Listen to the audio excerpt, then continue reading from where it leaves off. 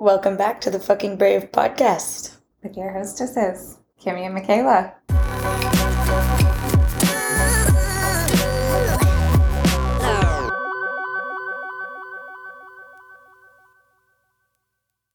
What you drinking tonight, Michaela? I am drinking a lovely Cab Sauv that came in our wine advent calendar from Costco.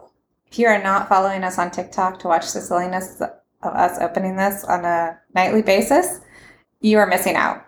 I am also drinking the same Cab Sauv, and it's quite lovely. Our TikTok. I'm clearly not the TikTok person. Our TikTok handle is at McPilk. Yeah. So, what are we talking about tonight? We are talking about bids in relationships. If you're not familiar with the term bids, it's something that was coined by the Gottman Institute. If you don't know the Gottman Institute, Google it. It is a great resource for all things relationship related. And basically a bid, the way they define it, is a fundamental unit of emotional connection. That's quite a mouthful. What's a bid to you? To me, just from how we've used it in our relationship and how we communicate about it, a bid is when somebody in a relationship, whether it's romantic or not, makes an ask. And the ask is not necessarily a direct ask. It's not like, hey, will you do this thing with me? It's more along the lines of... Although that can be a bid. That could be a bid. No, I guess in my mind, the important bids are the ones that aren't direct asks. That's more like... Subtle, yeah. Like one Lincoln used in the last couple of days was about wanting to get pizza from Pizza Hut. And it was like, hey, Mom, like I want to use this coupon to go get pizza. And we're kind of like, oh, the pizzas are small. You know, that's not a great idea for dinner. It won't feed all of us. And, you know, maybe you could use it with your dad. And his response was, oh, I'd really like to use it with you guys. Like, and that was sort of a bid that he had made to want to get the pizza with us. Yeah. Yeah. But it wasn't directly like, I want to get the pizza with you because that's important to me for connection. Like, there's not the explanation behind it necessarily. Yeah. I see a bid as a request for attention or connection, specifically. And it can look like all sorts of things. We were actually talking to Lincoln about this at dinner tonight, that a bid can be, can I have a hug? A bid can be, hey, buddy, why don't you come read your book over here close to me? Yeah. A bid can be, hey, I don't want to make dinner by myself. Mm-hmm. But what the Gottman Institute found was that this was an indicator, how people respond to bids is an indicator of how well a relationship will do. So they found that when they studied newlywed couples, the ones that stayed married 6 years later responded positively or responded to the bids 86% of the time, versus the ones who hadn't stayed married had much lower rates of responding to bids. So what are the different responses somebody can have to a bid? So there are three. One is, it's just basically turning towards is the easiest way of putting it. So when someone makes a bid, just responding. Whether it's yes or no, correct? Whether it's yes or no, but it's giving that attention. It's giving that connection. Recognizing there was a bid that was made. Not always necessarily. I don't think it has to be necessarily acknowledged, because you and I almost have shorthand for responding to bids, like because we're so good at paying attention to each other. But turning towards. Right. And the answer can be yes or no, but it's acknowledging that. The next one is no response. And then the last one is turning away, essentially. And it's an aggressive response. And it's generally one that's rooted in anger or frustration or something along those lines. And actually, I believe what they found is that the one that's most harmful isn't somebody turning and being aggressive towards you or being like, why are you asking me to do that? It's actually more harmful to ignore a bid altogether. That's the one that does the most damage. And if they also found that if a bid is made and there isn't a positive response to it, say turn towards, that most people won't rebid. That makes sense, yeah. Like if it's an aggressive... Not even aggressive, or if it's ignored. Right. People won't rebid. I think about this with our relationship, and I'm going to bring up something that might get a little controversial, so we'll see. We'll see how this goes. But one of the times that I've personally noticed that I make bids and feel that the ignore response is a lot of times, like if you're on your phone, and I'll make a bid, and it's not like a direct ask. It's more of a subtle bid. And sometimes you won't hear me, and I think that goes both ways. I think that happens to you from my end as well. And that definitely, it sucks. Yeah. And I definitely find myself, if that happens more than once, you're exactly right. Like I stop making that bid. Yeah. I'm just like, oh, you're too into whatever you're doing.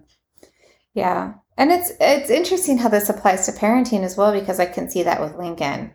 Like if we're a little checked out, or we're having a conversation even between us, and he makes a bid and we don't respond, or we ask him to wait, like not right now, which is essentially a turn away. Yeah, it almost falls into the aggressive category. He has such a hard time. He comes unhinged. Yeah. And it makes sense. Yeah. It feels terrible. Yeah, it does. And what I think is interesting, though, about looking at Lincoln in this, I mean, he's 10. The way he moves through the world is, like, through bids, it seems like. Yeah. He's not able to just, like, function on his own. So he almost has to make a bid in order to get what he needs or wants. Yeah, and I think it's interesting that we probably make a lot of bids on a daily basis. I just don't think that we notice them as much, because it's much more like there's more ease to it almost. As Lincoln's getting older, I think he's trying to figure out how to still get the affection and attention from moms, but he's not a little kid anymore. And now he doesn't just automatically get it all because he's tiny. Now he's having to learn this process of making bids. I think that might be what's happening with him. He's learning how to make bids. Right. And I also don't wonder, like in comparing our relationship to that relationship with Lincoln, in our relationship, we make bids both ways, and bids are received both ways. And so in a lot of ways, when I make a bid and that's taken in a positive way or turned towards, then I'm more likely to turn towards one of your bids. And I think what's interesting with Lincoln being a kid is that he's often just making bids toward us. Yeah. He's not really at an age where we can make many bids toward him. And so it's a lot of take on his part and give on our part. And I think in some ways we get a little burnt out of that. Absolutely. And I wonder if that's not a piece of that dynamic as well. I think it 100% is. Because you were reading something about this idea of bids going both ways, right? Yeah, and the Gottman Institute does talk about having kind of like your emotional piggy bank, your emotional bank account that you make deposits and withdrawals from. And so when I make a lot of deposits, I respond positively to a lot of your bids. I have currency. So when I make bids, you have something to spend. And for Lincoln, it's definitely more withdrawals than deposits. I think that has a lot to do with just the fact that he has been sick for so long, and that he's well right now, which is great. But there just has been a lot of care and additional work that has gone into raising him, where there just aren't a lot of deposits. And that's fine. I mean, he's a child. It's how it's supposed to be. We're supposed to take care of him and respond positively to his bids. And so I missed his bid with the pizza, and Michaela caught it. And she said, I think Lincoln was making a bid there. So we asked him about it at dinner tonight. And I had to say, I'm sorry. And I missed it. And I could see that you were asking for a connection and to do something together as a family. So can I have a do-over? And can we go get the pizza together? And he did have a little bit of a hard time coming around to that. Well, you already said no. And like, I realized that was a no-go and it wasn't something we were going to get to do. And I was like, look, buddy, I made a mistake. I missed. We explained to him bids tonight too. And I was like, you made a bid and I didn't. I think in a lot of ways it was ignored. It was almost ignored. It was very much Falls just into like, that category. yeah, of just like, no, we're not going to, yeah, no. And moving on. Yeah. No discussion. So that's something I'm having to learn. I think you're really good, Michaela, about pointing out bids that I've missed, even for you too, when you're like, hey, I made a bid and you didn't hear it. I think you're really good at that. I think also having this language of bids and being able to point, when just an easy example I have again is going back to that example of when you're on your phone and I'm making bids and they're being ignored and I'm starting to feel frustration around that or sadness or whatever my feelings become around that. It's really nice to have that language and to understand this concept and be able to come with you and be able to come to you and say, hey, I've made these bids. They've been ignored or turned down more than once. I feel like it creates a very safe space to have a conversation around something that's not necessarily an easy topic. I mean, to go to your partner and say, hey, I have this issue.